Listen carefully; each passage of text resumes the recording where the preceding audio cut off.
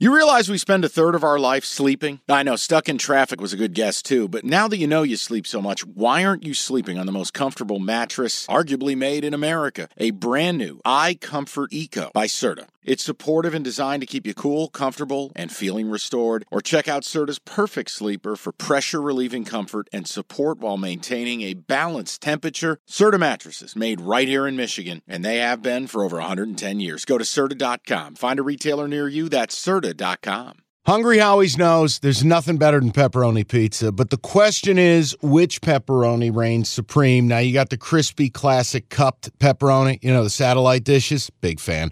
But why choose one when you get both? They got a pepperoni duo coming up. See, this is more up my alley right here. Pepperoni duo, you're getting the classic cup pepperoni, plus the original, plus 100% real cheese, unlike a lot of these other places around town. Get a large pepperoni duo, $9.99, only at Hungry Howie's. Cash the ticket. It's presented by FanDuel. All right, this next one. It's a Lions future question. It says, hey, guys, I made a future bet for the Lions to win the NFC before the year at 11-1. Can you guys help with possible hedge ideas? It's not an amount I'm worried about losing, but the win would be nice. I can't really bet San Francisco money line at laying 300, minus 300. It's not a serious option. Do I just let it ride? I think you let it ride. The key to what you said is it's not an amount of money that's going to stress you out. And if you go to the Super Bowl, you'll have a way better opportunity to bet against your team, which is kind of messed up, but it's about money. I think you let it ride. Now, if you had one of these wild futures, see, that's the thing. If you're sitting on, look at our last guy. Let's say you're sitting on 25 grand.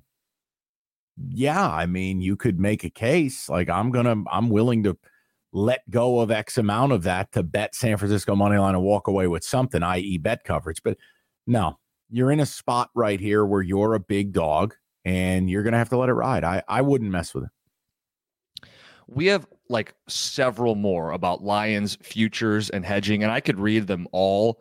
Okay. Is there a general Bible or manifesto to dealing with futures? When do you seriously consider putting more money into hedge versus when do you let it ride? Because Mike, I could read you probably another 3 or 4 of these Lions fans who have futures and various situations, and we could do that. But just to kind of narrow this down for people, is there kind of a rule of thumb? No. Jim, it really comes. No, there's some people who tell you never hedge, let it ride at all times. It's like taking insurance at a blackjack table. Never do it. I think you're in a tough spot. I think if your future involved the Niners or Ravens and you're the favorite, you can always double back and bet the dog, try to middle, hit them both, or cover. But when you're the favorite, I don't know what the hedge is. What are the Niners money line this week? It'd be like minus 300. That's like I was saying. Yeah, laying 300, minus 300. Ridiculous. No. I'll give you another one. This is from Dario. He says, like Mario, but with the D. Thank you. He says, Mike and Cookies. First off, love the podcast. You guys provide a ton of entertainment, betting info. I look forward to it every week and every episode. I'm from Detroit. Before the year, I put a future on the Lions at plus 2,100. I'm not looking to cash out for 2 reasons. The cash out wouldn't even make me 1 unit on the original bet.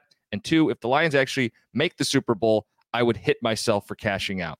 I was wondering what sort of hedging and middle should I be looking at for the NFC Championship game. Keep doing what you guys are doing and give us winners. Sure. What's your take on it first, Jim? Well, like you said, you'd be kicking yourself if you cash out. So you have to ride it out. Now, the middling, I think, is something that you've brought up that people don't think about. The traditional hedge is, I bet both sides, I can't lose.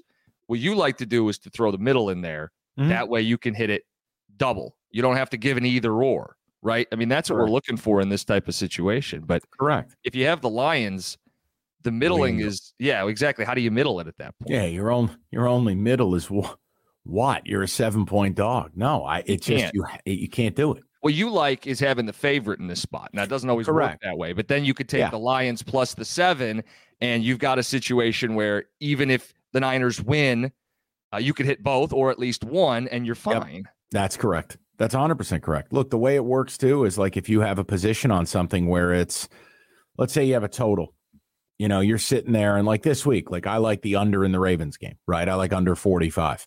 Let's say you get an early touchdown, or how about this? Let's say the game is morbid. I mean, it's like 3-0 in the second quarter, and they've moved that total to like 36. You could go over 36, but under 45, right? Now you got a 9-point middle. You could try to grab them both. I'm saying that's the way it has to work. There's nothing you can do if you have the Lions. Yeah, but Not in my world. And then you're just going to have to enjoy what has been a special season and hope it ends up profitable. Now, because they're going to be an underdog either way in the Super Bowl. So This isn't really going to change based on, the books and the early lines that we've seen.